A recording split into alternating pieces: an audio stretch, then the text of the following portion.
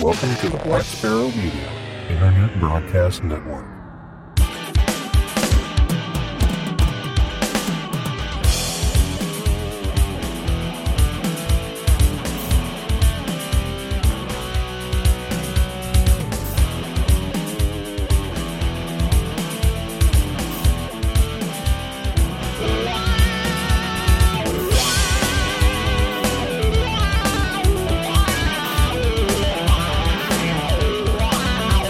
You are listening to Linux in the Ham Shack. LHS is a podcast about Linux, open source, and amateur radio for everyone. Now here are your hosts, Russ, K52UX, Cheryl, W5MOO, and Bill, NE4RD.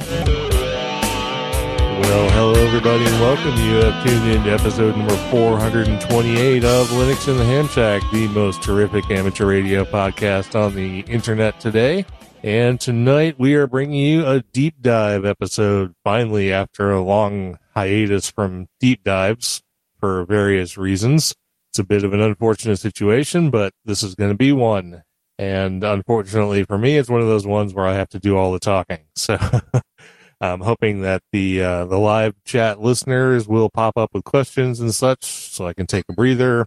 We do have some feedback at the end of the show, but this will be a deep dive. And the deep dive topic for tonight is using WinLink on Linux using some open source software, including PAT and RDOP. And we're going to get in and show you what software you need, where you can get it from, how to build it or install it, how to configure it, and how to use it. So hopefully by the end of this, you will be able to send an email using an HF or a VHF rig. And we'll hope that actually works out the way I hope it will. But before we get to all that, let's introduce ourselves. I'm Russ, K52UX. I'm Cheryl, W5MOO. And I'm Bill, NE4RD. So that means we're all here. Yay! Woo-woo! So again, as I just mentioned, the topic tonight is WinLink on Linux. Now, technically, it doesn't have to be on Linux, but, you know, this is the focus of the show. So that's what we're going to try and focus on. And I'm going to tell you about the software you need to use and how to use it. And like I said, hopefully in the next 30 to 40 minutes, you'll become as close to an expert as I am on using this software, which is to say, not very much. So... Such confidence. Well, I will say I have got it to work. So that's the first step. Yeah, that is. Well, that was about the 38th step. Oh no! I'm hopefully going to simplify that procedure for the rest of you who are listening to this tonight. Now, there are some YouTube videos on how to do this, but I'm going to try and explain it as best I can without using visuals. And it's really not that hard. It's just there's a few pieces of the puzzle you have to put together in the right pattern, and then everything should work quite nicely. So the first thing we're going to do is sort of outline the parts of the whole, the parts that complete the puzzle that you will need in order to make this actually happen. The first piece of the puzzle is WinLink itself. What is WinLink? WinLink Global Radio Email, and this is me reading now. WinLink Global Radio Email is a network of amateur radio and authorized government licensed stations that provide worldwide radio email using radio pathways where the internet is not present. However, the internet can be present, and you can use it to use WinLink. The system is built, operated, and administered entirely by licensed ham volunteers. It supports email with attachments, position reporting, weather, and information bulletins, and is capable of operating completely without the internet, but doesn't have to. Licensed WinLink operators and stations use both amateur radio and government radio frequencies worldwide. Support for the system is provided by the Amateur Radio Safety Foundation Incorporated, a United States 501c3 nonprofit public benefit entity. So that is the focus of our talk tonight, and it is the thing you will be able to use, hopefully, by the time we get down to the end. So the major piece of the puzzle that you're going to need to do WinLink on Linux is an application called PAT. And I'm going to rely on the other two folks, Bill and Cheryl, to fill in the gaps and do some quick Googling for the stuff that I did not put in here. So I got my Google Foo ready. Right. So that's where you guys can help me get through this show. So PAT is an application that does WinLink. Now, it was written, if I remember correctly, by a Norwegian gentleman, LA5NTA. I think that's right. Again, Google Foo at the ready. I'm looking. Yeah, I know. It's a cross-platform WinLink client, and a WinLink client is what you need, with basic messaging capabilities. Is the primary sandbox / prototype application for the WL2K. WL2K, by the way, is the abbreviation for WinLink 2000.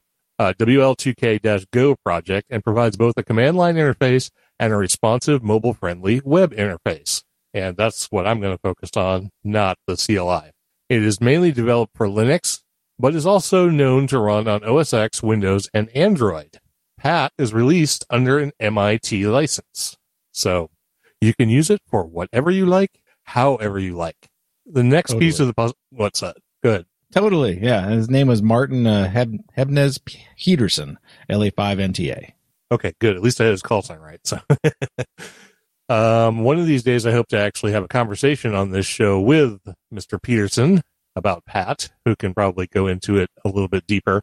And I'd also like to interview the couple of gentlemen who are the creators or the primary developers of RDOP. And we'll get to RDOP in a minute. So another piece of this puzzle, which in this actual instance you don't have to use, but you can use, is AX25. You probably heard of AX25. It's a link layer protocol. It's built into the Linux kernel and has been a part of the Linux kernel for a very long time now. I don't remember when it was first instantiated in the Linux kernel, but it was very early. And AX.25 is the protocol that is used by TNCs, hardware TNCs and firmware. If you've ever used one of those, you had a MFJ TNC like I used to have for packet radio. Bill, you had a Cantronics KPC, or something? Yeah, Cantronics KPC3. Right. So if you ever had one of those and you ever did anything with packet, usually over VHF or UHF, those used AX25. And now AX25 is implemented in the Linux kernel, and you can still use it with a hardware TNC, or you can use it with a software TNC. So it's a link layer protocol originally derived from layer 2 of the X25 protocol suite and designed for use by amateur radio operators. It is used extensively on amateur packet radio networks. Traditionally, amateur radio operators have connected to AX25 networks through the use of a terminal node controller, i.e. TNC, which contains a microprocessor and an implementation of the protocol and firmware. It's also been implemented on personal computers. The kernel has native support, as we've already talked about, and the computer connects to a transceiver via its audio interface. So how do you do that? What is this mysterious audio interface for packet? Well, that's another application called Direwolf. We have mentioned Direwolf on this show before in our digital radio communications episode back 294, I think, something like that. It's been a while. So you no longer have to use a hardware TNC. But back in the early days of amateur packet radio, you had to use a TNC. Those days are gone. You can now get better results at lower cost by connecting your radio to the sound card of a computer and using software to decode the signals. Direwolf is a modern software replacement for the old 1980s style TNC built with special hardware. Without any additional software, it can perform as an APRS GPS tracker, digipeater, Internet Gateway, or iGate, or APRS TT Gateway. It can also be used as a virtual TNC for many other applications, including, as it happens, WinLink, or PAT. Direwolf now includes FX25, which adds forward error correction in a way that is completely compatible with existing systems. If both ends are capable of FX25, the information will continue to get through under conditions where regular AX25 is completely useless. And Direwolf has been released under the GPL v2. So this is going to be an optional component, Direwolf and AX25, in our discussion this evening. But the next thing is not. The next thing is RDOP. And RDOP stands for Amateur Radio Digital Open Protocol. And unfortunately, the website is really vague about what RDOP actually is. But it's the equivalent of AX.25 It's generally designed for use over HF bands instead of VHF and UHF. It's not Packet. It implements its own protocol. And it's a joint effort among amateur radio developers that seeks to provide a specification and implementation, both in software or hardware, for a modern, versatile, open digital protocol. And that is the piece that's going to underlie PAT and make it work and allow you to connect via soft modem, i.e. a sound card modem, to your rig to be able to send and receive and encode and decode packets over HF so that you can send your emails and your file attachments and location and weather reports and all that good stuff via Windows. So this is like a non-commercial alternative to Pactor. Yes, that's correct. And actually, PAT supports Pactor and Winmore and serial-based hardware TNCs and AX25 and RDOP and pretty much any other way you can send packets. So, but we're going to talk about the one that's free and new and cool and the one that I know how to use. When you don't have to have like a $500 TNC for or something, yeah.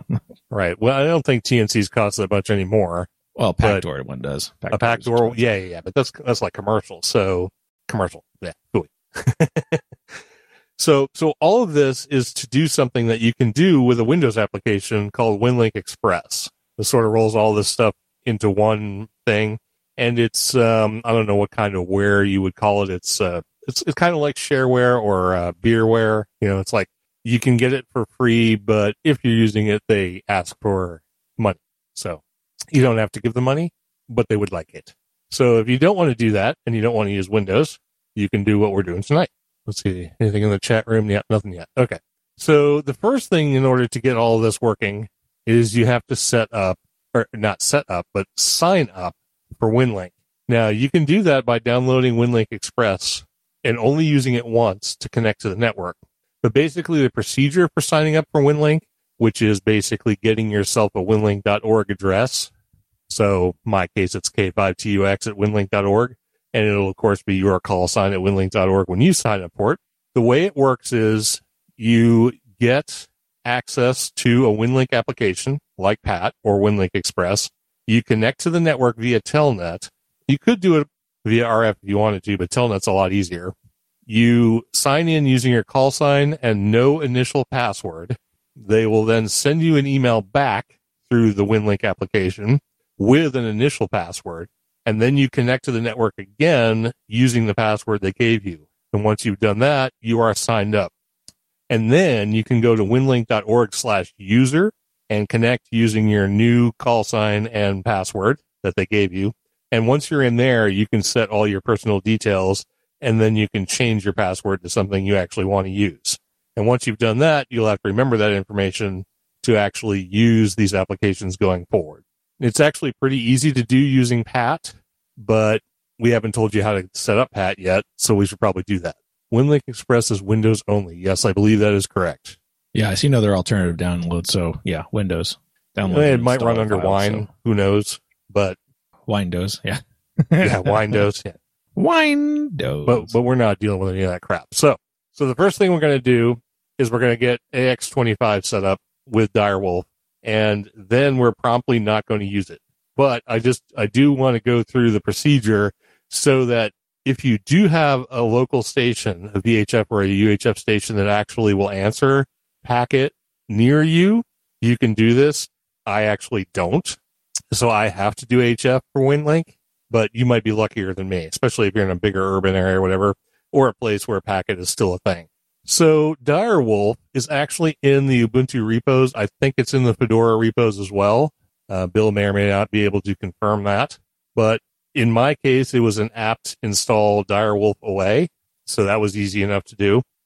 And it came with a moderately fleshed out configuration file called direwolf.conf, which I put mine in /etc.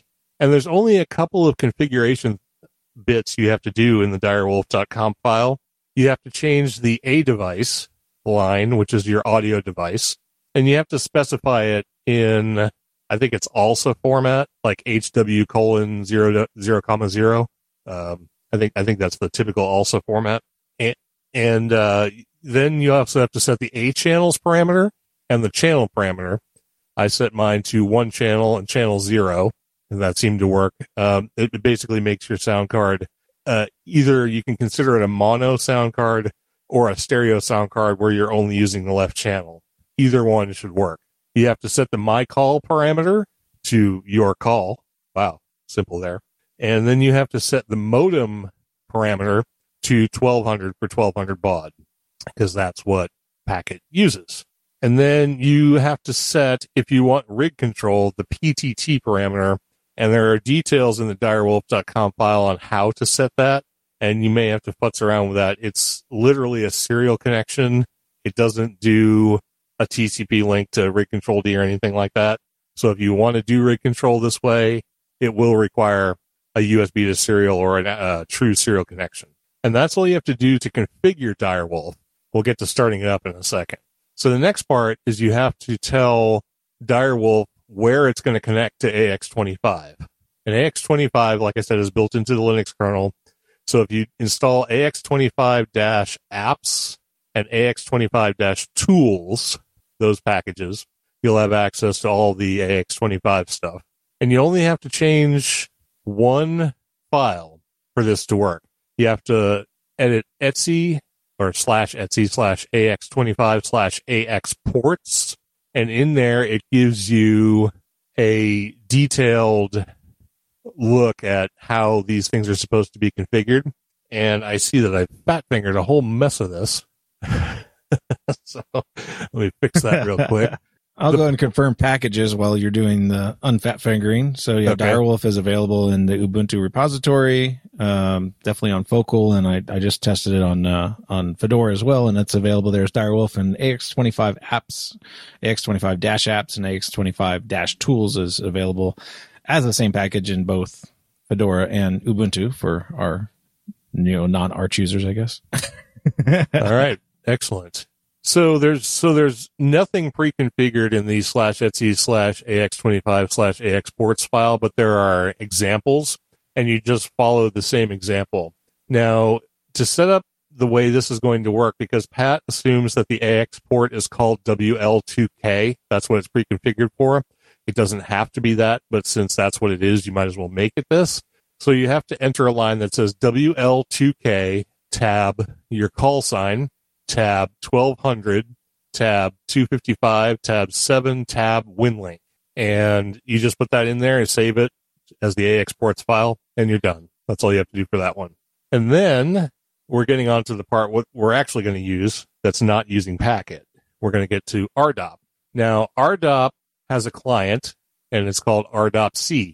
Now, there's just a link for it. It's a pre-built binary where all the libraries are included. There's no dynamic linking in it. So all you have to do is download the file called RDOP-C, and it will run. Totally legit. Yeah. There's no malware in that, right? Well, let's hope not. I did not love bother that to static see stuff. what it was like. I didn't try and dig around for the source. I did not try and figure out what its licensing is. So if anybody wants to see if there is a source reference to this, a link to where you can download it is at the bottom, and you can see if there's any source code there. The RDOP-C is a 32-bit binary, and there's also one called RDOP-C_64. That's the 64-bit binary. And like I said, out of the box, these just worked.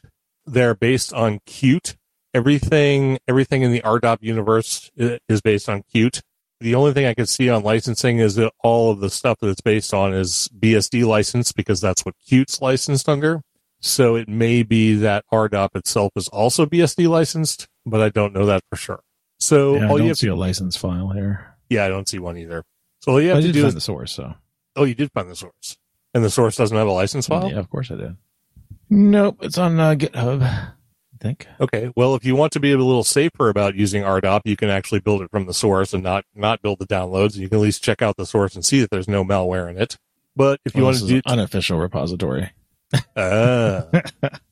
just do it the lazy way like I Yeah, did and look just for download official. the binary and put it in user local bin. Then there's PAT, which is the biggest part of this pie. It's the thing that actually connects to the WinLink network, but it requires those subordinate features like AX25 and Direwolf if you're using Packet, or RDOP if you're using RDOP. So to install PAT, it's in the package repos. Apt install PAT. And Bill is going to check for me to see if Fedora also has PAT in its repo. I would assume it would, since all the other stuff's already there.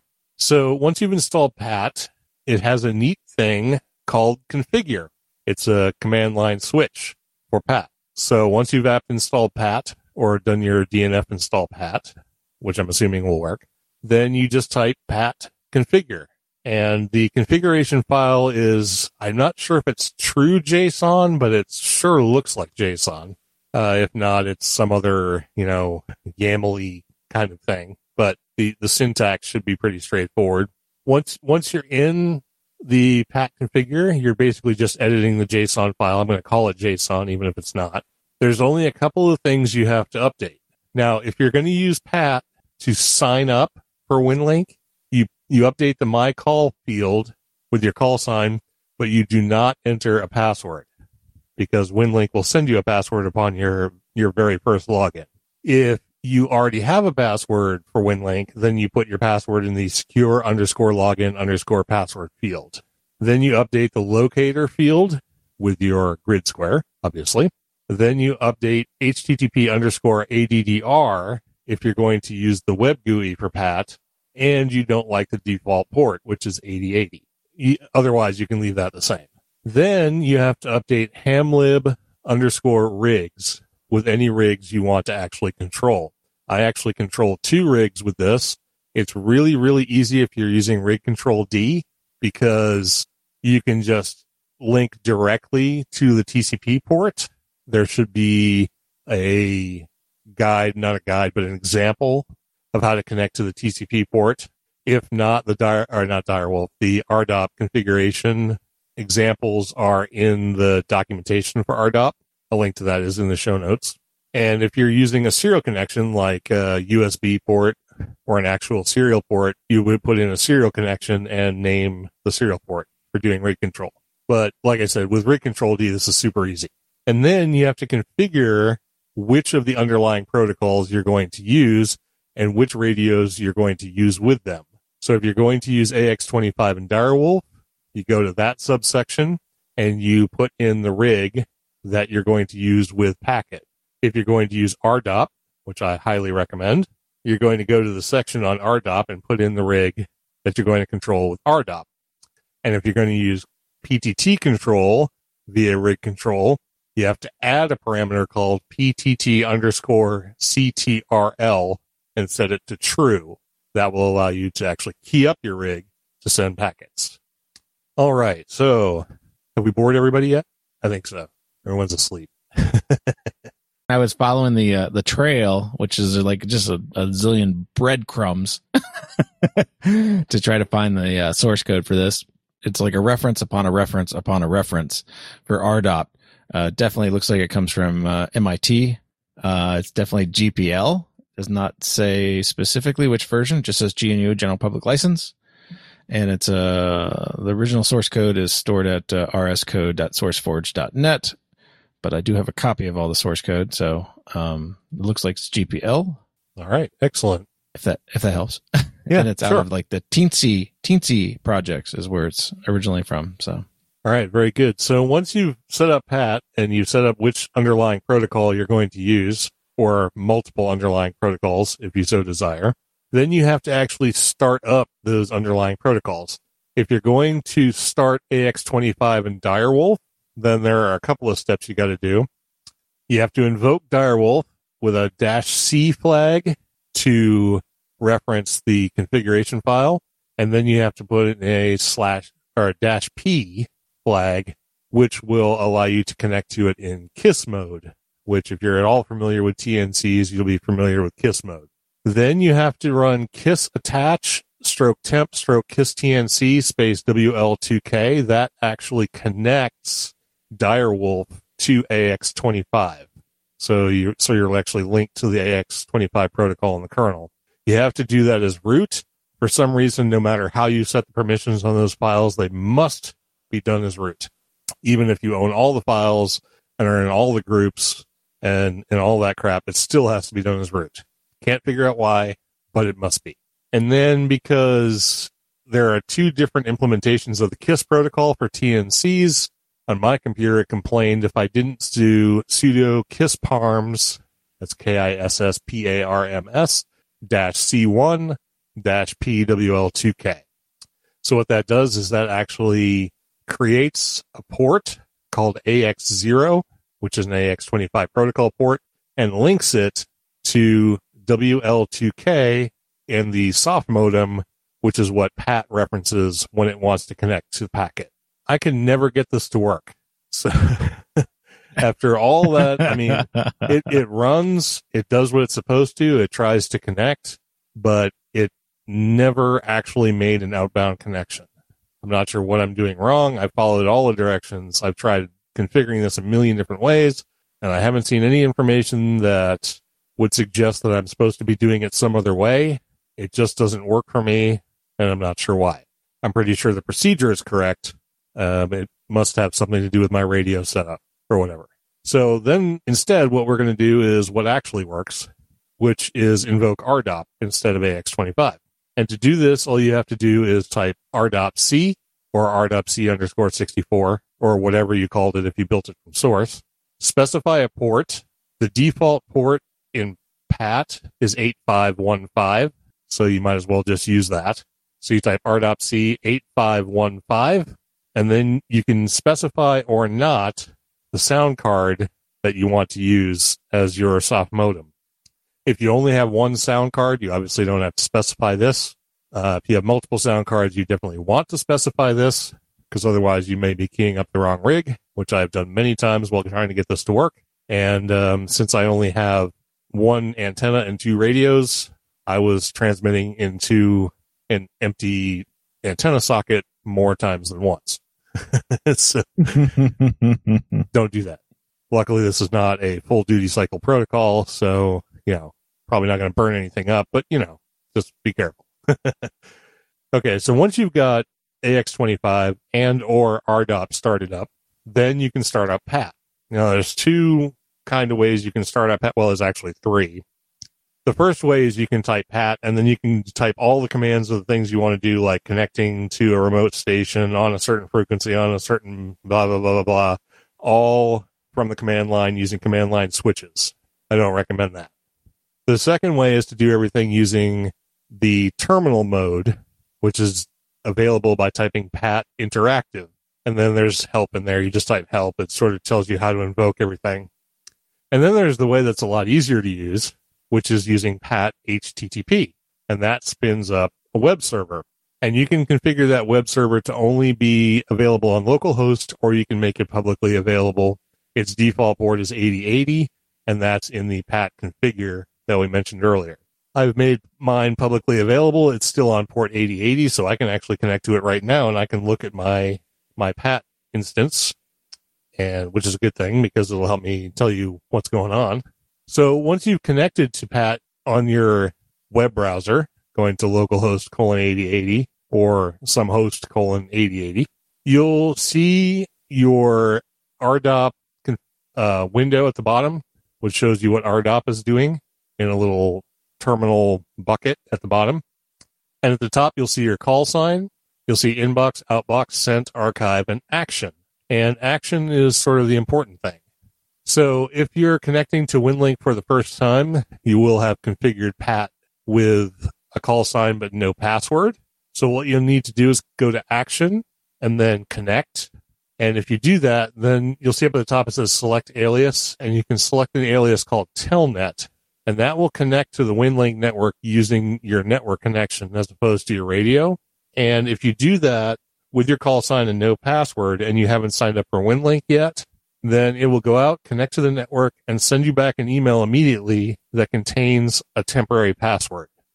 So then what you have to do is go into your terminal where you started up PAT and close PAT, like Control-C out of it, do a PAT configure again, update the configuration file with the password you just got, close that, do PAT HTTP again, and when it starts up, then reconnect using Telnet. And when you've done that, then you will have established your call sign and your email address on the WinLink network. Then what you should do is you should go to winlink.org/user, log in there, change your password to something other than the temporary one they just sent you, and then shut down Pat, do Pat configure, put in your new password, the one that you're going to use permanently, and then start up Pat again using Pat HTTP. And at this point, you can then start using your Telnet connection or your RF connections to send and receive email. It also allows you to update your position on the WinLink network so people know where your station actually is. That's one of the things you can do under the Action tab, because you have a compose and you have a position. So what you have to do when you want to send an email is you actually compose the email before you send it. You compose it, it sits in your outbox. And then you can compose as many emails as you want before you send them. And you can then send them all as a batch. Once you've composed all the emails you want to compose, you go back to the Action, you go to Connect, and then if you choose Telnet, it will send all of those emails via the internet. But that's no fun because you've done all this work to get it set up for RF linking with Pat and WinLink. So let's do it that way. So if you, instead of selecting the Telnet alias, go to Transport and select RDOP, which of course is the one that actually works, it will show you your target is WL2K, which is the port you've already defined in the configuration file. And that's what you want to use. And then what you want to do, there's a tab that says Show RMS List. And if you click on that, then it will allow you to filter by band and connection type or link layer type. So what you'll do is you'll select the link type or mode of RDOP, and then you'll select a band that you think you can make a connection to another station using. For example, in my case, I've been using 40 meters to do it. Then it will show you a list of stations that are available as gateways for your email. You choose one you think you can connect to using RDOP 2000 or RDOP 500, either one. Choose a mode. I used N5TW earlier because that's a reasonable distance for me and sort of within my sphere of being able to connect on 40 meters. So you click on that station and then you click Connect. And if all is working the way it should work, your radio should key up, which mine is actually doing right now, on 40 meters on 7.100.5. And it's trying to make a connection via RF to N5TW using RDOP. And it connected. I wish I could show you that. Hopefully Bill will actually do a follow-up to his installation procedures where he actually goes through this and can show you exactly how it looks when you connect. Or if not, I could do one of these myself and put it up on YouTube as well. So it made a connection. Packets are flowing back and forth between my station here and N5TW on 40 meters. And if you have messages that need to be sent, they'll be sent. There's a progress indicator on the website that will show you that they're being sent. They'll move from your outbox to your sent folder. You'll be able to see what got sent, how it got sent, blah, blah, blah. And if there's any email for you, it will download from the network and it will show up in your inbox, or it will say no new messages. And then once all of those packet transactions have been completed, it'll disconnect from the remote server and await you connecting the next time around when you have more email to send or to receive. And honestly, that's pretty much all there is to it. Bada bing, bada boom. There are a few moving parts. There's no single point and click solution for making this work, but the configuration files are pretty easy to follow. The minimal amount of configuration you have to do to get this to work is not too bad. If you're using AX25 and Packet with Direwolf, you may have better luck than I've had. RDOP just worked out of the box. It was really easy. And I've been able to connect to the WinLink network via RF on 4 different bands now. I've done 40, 20, 17, and 15. So it's pretty cool. I've sent emails this way. I've been able to receive them at my normal email addresses that aren't associated with WinLink. And, it's not a great quick mode, but, email is not exactly a instant reward kind of mode for sure. I do know there's at least one WinLink net in the world. So there are actually nets you can get on and make contacts using WinLink. It's kind of an older technology. I mean, some of the stuff like LinPack that I looked at, the latest update on that application was in 2003. So It's been around for a while, but you know what? It still works. It's still kind of interesting. And to be fair, we've had people ask about how you use this stuff. So hopefully that's enough of a primer to get you going with how to get this installed and working. Minimal configuration. And I've sort of edited out the kinks that I had to go through to get it to work. So I think if you follow this and, just go by the examples and get this fired up and already have HamLib or Rig Control working, especially with Rig Control D, you can be on the WinLink network in less than 30 minutes. So not too bad. No. And I think the HTTP interface for PAT is pretty awesome. That really simplifies the interacting with it. It does, because otherwise you have to know all of the command features and things that you want to use directly. Now, you were telling me about the fact that it's supposed to do basic, like, failover, like it's supposed to hit one protocol, then if that doesn't work, use another protocol, and if that doesn't work, actually use the internet. But I don't know how to make that work. Yeah, I think I've only read about that. I actually haven't tried any of it, so that's your mileage may vary. I know when I used it, I only did Telnet. I didn't have the rig connected when I used PAT the very first time to try it out and stuff like that. In fact, I just went over to the WinLink site, and of course my old username and password are gone, so I have to redo everything, which will be perfect for the video. So we'll definitely put this all in a video along with my series on Fedora, just because it's fun. And Pat actually is not in the repository for Fedora, so I'll be building it from scratch. Well, there you go. I imagine it's going to be a pretty easy build, because I think it's C++. Yeah, not a lot of dependencies either. So yeah. Okay, so I did include a couple of other projects on here because they were mentioned. Well, one of them was mentioned in the chat, and the other one I found while I was doing some research for tonight's show. The first one is an application called GARM, which stands for G, or GNU, or GUI, actually. It's not GNU in this case. It's GUI, Amateur Radio Instant Messenger. Now, Google, when you try and search for GARM, wants to think that you're typing Garmin. So make sure you tell it that's not what you're typing. And honestly, if you type in GARIM and then radio, you'll generally find what you're looking for. So this is an application. It has a GUI. It runs on top of RDOP, and it's supposed to be for doing instant messaging. It's a pretty easy build from source when you download it. A link to the source code will be in the show notes. When you run it for the first time, it creates an example INI file in your home directory /GARIM. You have to edit that. It will tell you that you have to edit it. When you start it up, it'll say, in order to run this application, shut it down, configure it, and start it back up.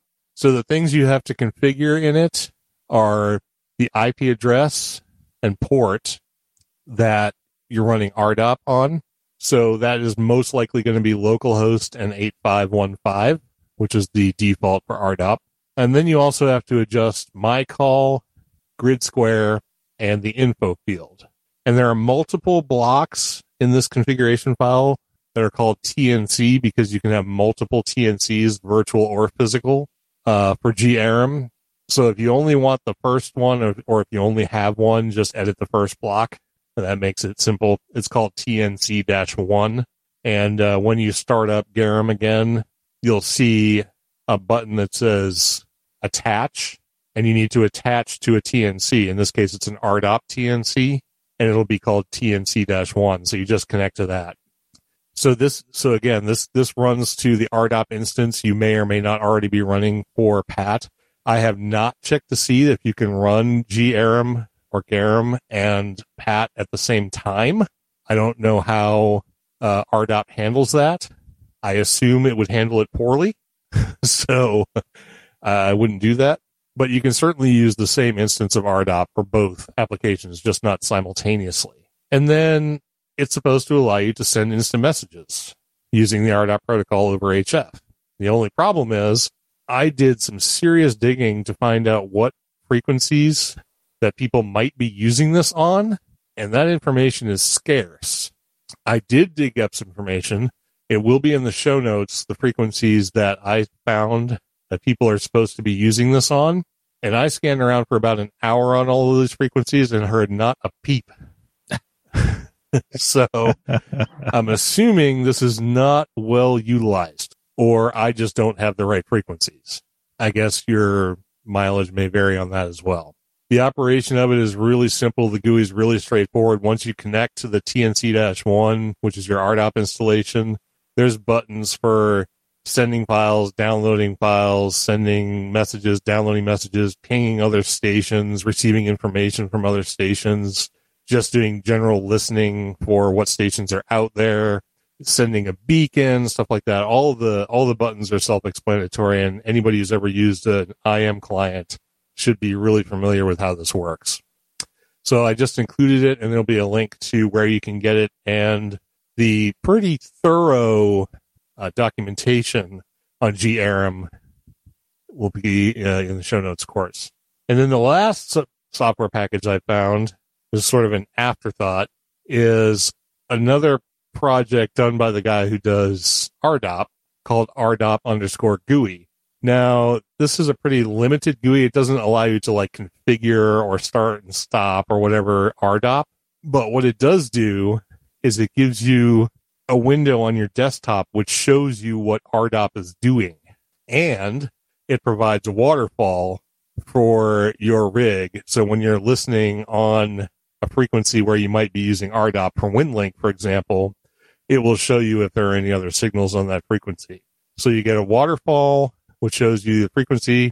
You get a window that'll show you what stations you're connected to, what phase of the packet transmissions you're in, whether it's connecting, acking, disconnecting, sending emails, whatever. And it also gives you like a polar grid of your signal with the remote station. To use it, you download the source code from the link that will be provided in the source, or in the show notes rather. You extract it. You do a QMake and a make, and then a make install, and that's all you have to do. Then you can run RDOP_GUI. The only thing is RDOP_GUI, the way they have it built, again, it's built on Qt, is all uppercase, which I guess technically it should be because it's all acronyms. RDOP and GUI are both acronyms, but it's just annoying that the entire command line is uppercase. But you could fix that. You can change it yourself. So that is actually all I got, unless somebody's got a question or addendum. Oh, what? Yeah, I know. or some smelling salts. Yeah, wake us up here. Wow, that's almost as interesting as the AX25 RDOP episode you did back in 2015. The APRS deep dive. Yeah, which probably needs to be revisited because I think we had very little information back then. So yeah. I mean, you're in a semi dead zone for packet, and I think we have one digipeater I can actually hit from here, and I don't have any packet devices. I'm a little out of the packet world myself. Well, you have Direwolf like 12 years ago or something like that. Yes, we can install Direwolf for sure. And of course, when it comes to these kind of episodes where we actually go into configuration and operation of certain applications, it's really not as easy to follow unless you've got some visual cues. We have to do this all in audio, of course. Hopefully that's enough to get you working. There are resources out there on YouTube, and either Bill or I is going to put up a thing, a sort of companion to this episode on YouTube, which will actually walk through the things I have described and kind of show you how it all fits together. Yeah, and I will also mention that KM4ACK has also done a video on using PAT as well. So on his little Build a Pi project. So there's quite a bit of information there as well if you're really into PAT and using it on your Pi.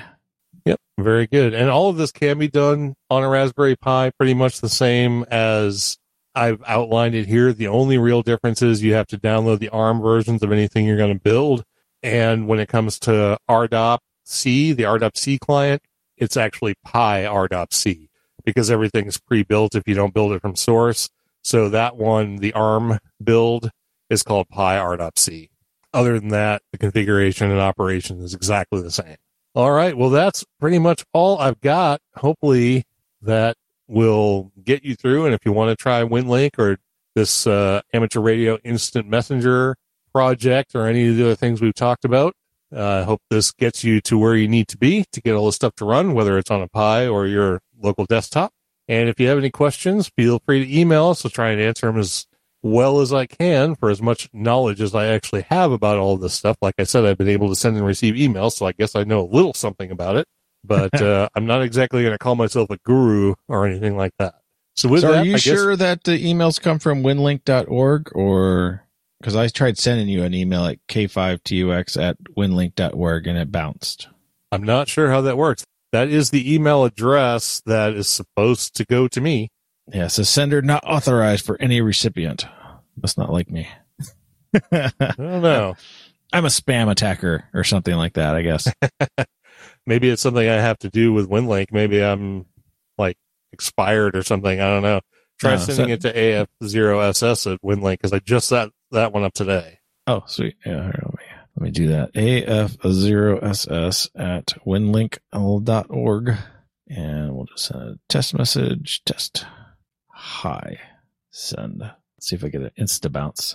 No insta bounce, so maybe. Yeah, maybe my other account is expired. Insta bounce. You got bounced? Yeah. Maybe it's not winlink.org, but I thought that was the address. Let me actually go into winlink.org/user and log in. Let's see, AF0SS with the password 123. Let's see. USA license, valid license for AF0S verified by your licensing authority. There's all that information. If I go to webmail, it says AF0SS and the thing says at winlink.org. Interesting. Well, it doesn't like my Gmail address or something. I don't know. I definitely do not have an email for you. Let me see if I can send you one. Yeah, let's try that. Let's see. To at Gmail.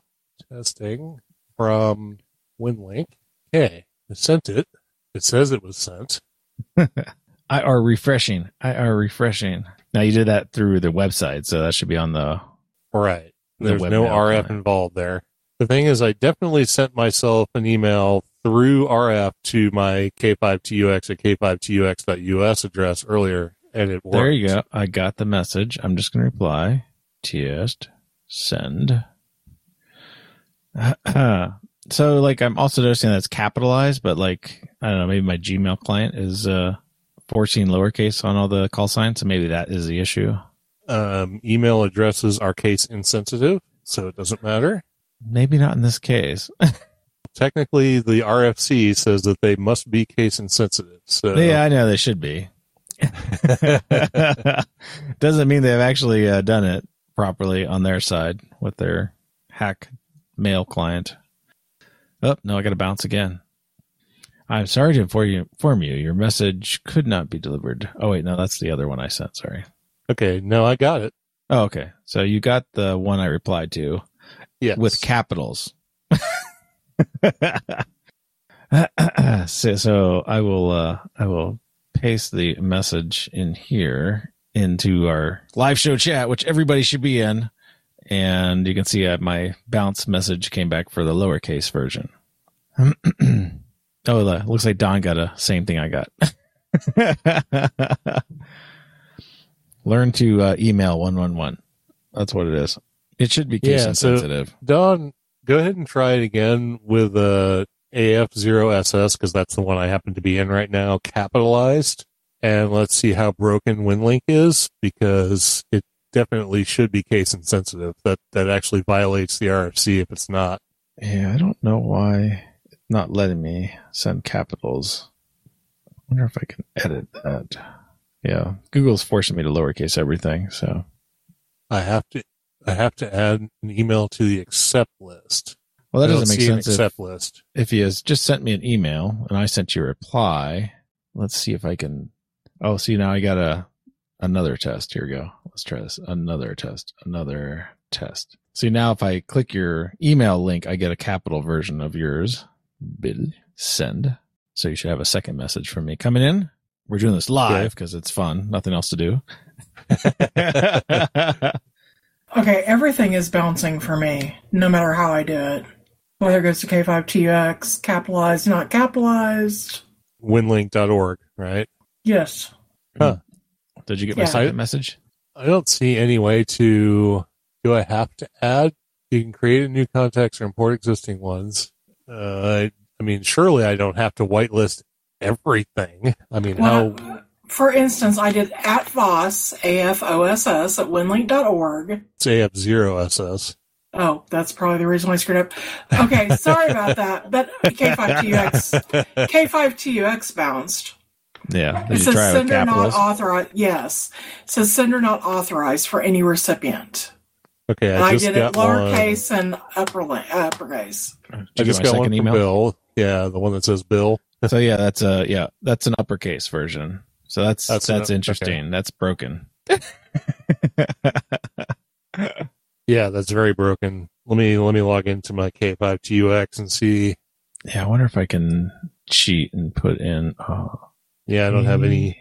I have a can't. sad panda inbox on that one. So Check again. No, it bounced. even with Yeah. K5TUX in caps. Capitalized, yeah. Because as the subject line, I put capitalized, and everything, it said sender not authorized for any recipient. See winlink.org/help. Well, this might actually be good information if there's an automatic blacklist. You said winlink.org/help. Yes. You may have received sender not authorized for any recipient because it came from an email account bearing a reply address that is not present on the accept list of your recipient WinLink radio mail user. Not internet email common carrier. Under most So in other words, you have to whitelist everybody. Yeah, you have to whitelist everything. And I'm kind of gathering that if I send you an email that creates the whitelist. I don't know. I just sent you But both I accounts thought Bill- new emails from my secret super secret account. Ooh, Bill has a super secret account. Not really. Are you sending it to me or? I sent it to both accounts. So Okay, let me We'll go back see. into K5 zero. and SS. 8, yeah. oh nope, I did get a failure notice on both of them. Interesting. That's just crazy. The thing is, where the hell is this whitelist? Yeah, the bounce message I got is super short. Says this is the mail system at zmx.bluecows.com. Yeah, please. Oh, there it is. I see my whitelist. Oh yeah, and because I sent you an email, it added it. But Oh, but interesting. everything is blacklisted by default. Okay, this is good information. Yes. I guess. But Yeah, not why- really, though. Well, I mean, it's good that we're letting people know about it. It's not Well, good the way right. it works. Right. There's a big long description on the winlink.org/help site about why they do it this way. But let me whitelist Cheryl. So what are you sending from Move It Blue Cows? Yeah. Okay, so let me add you and try sending it lowercase. Okay. And I'm in. To what account? Yeah, that's a good question. What account am I in? Hang on a second. Well, actually, I'll just send it to both. Well, yeah, I'm in the AF0SS account right now. So let me go back into my webmail. It probably prevents a lot of spam if you actually have a full whitelist. Well, clearly. But wow, what a pain in the ass. Yeah, no unsolicited emails, period. No unsolicited is right. I mean, nobody gets to mail you.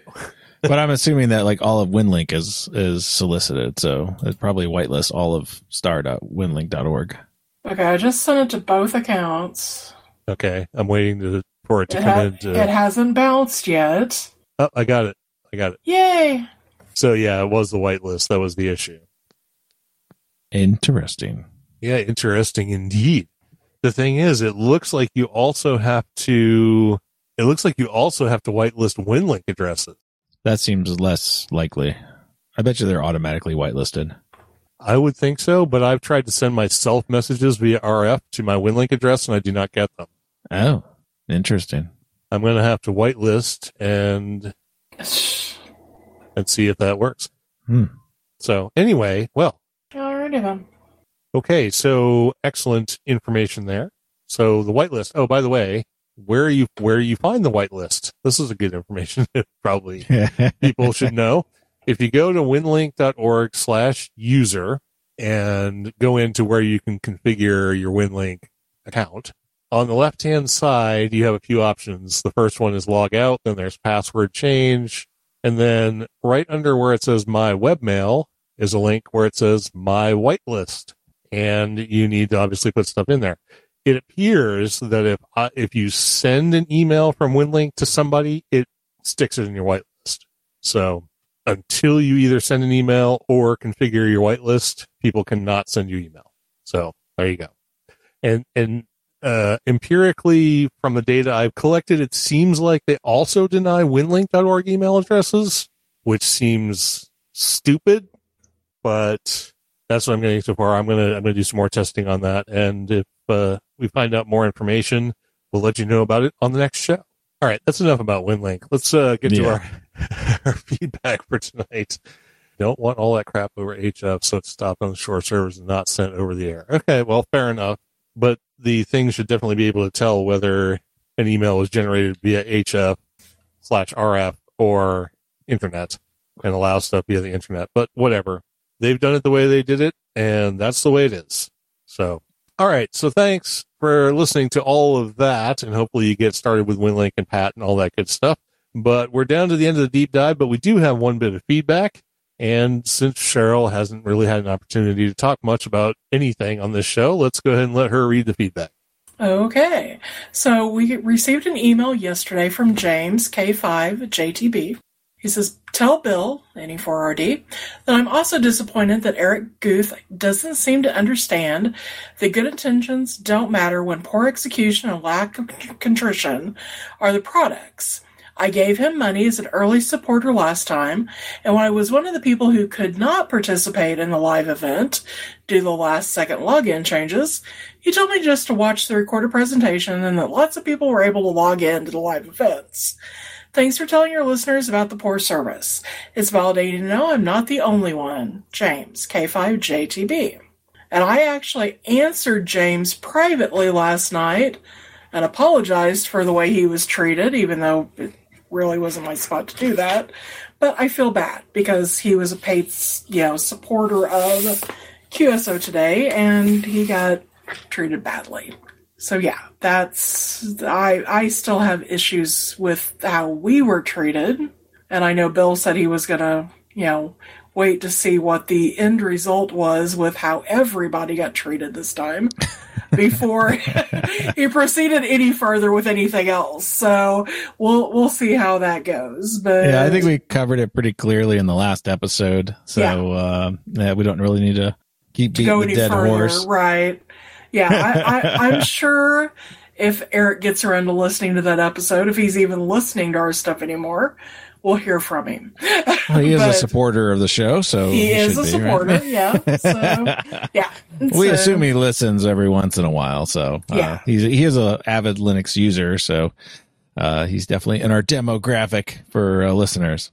Right. So yet another disappointed person. So that's how QSO Today seems to like to. Well, we don't need to keep slamming on Eric. Well, no, I know, but it's bad when people are treated badly. So. Yep, absolutely. All right. Well, you know what? That is it. That has been episode 428. We got through it. We got through the bit of feedback we got. So thanks for the bit of feedback, by the way. We love feedback. Send us feedback. info@lhspodcast.info or 1-909-547-7469. That's right. Which is also 1-909-LHS show. Really easy. All that stuff, of course, is on the website, lhspodcast.info. We'd love to hear from you. So send us some email. And just before we run on out of here, I want to mention the folks we had listening to us live and in the chat tonight, who are our peanut gallery and providing great information and great context and just a great chat while we were sitting here talking to you. We had Don, KC9ZMY, Ted, WA0EIR, and Don, KB2YSI. Ted was actually sandwiched by the Dons tonight. So, Ted, glad you could be part of the Don sandwich. Anyway, we hope you got a little bit of information, and maybe we'll try out WinLink and Pat and the other things that we've talked about. All the information is going to be in the show notes if you couldn't follow along. There's lots of documentation out there. There's YouTube videos, and we're going to put out some more information with some video cues as well on the YouTube channel, so be on the lookout for that. But we should probably go ahead and roll along. Thanks, everybody, for listening. You have been listening to episode number 428, our deep dive on PAT and WinLink and RDOP and AX25 and a whole bunch of other stuff on Linux in the Ham Shack. I'm Russ, K5TUX. I'm Cheryl, W5MOO. And I'm Bill, NE4RD73.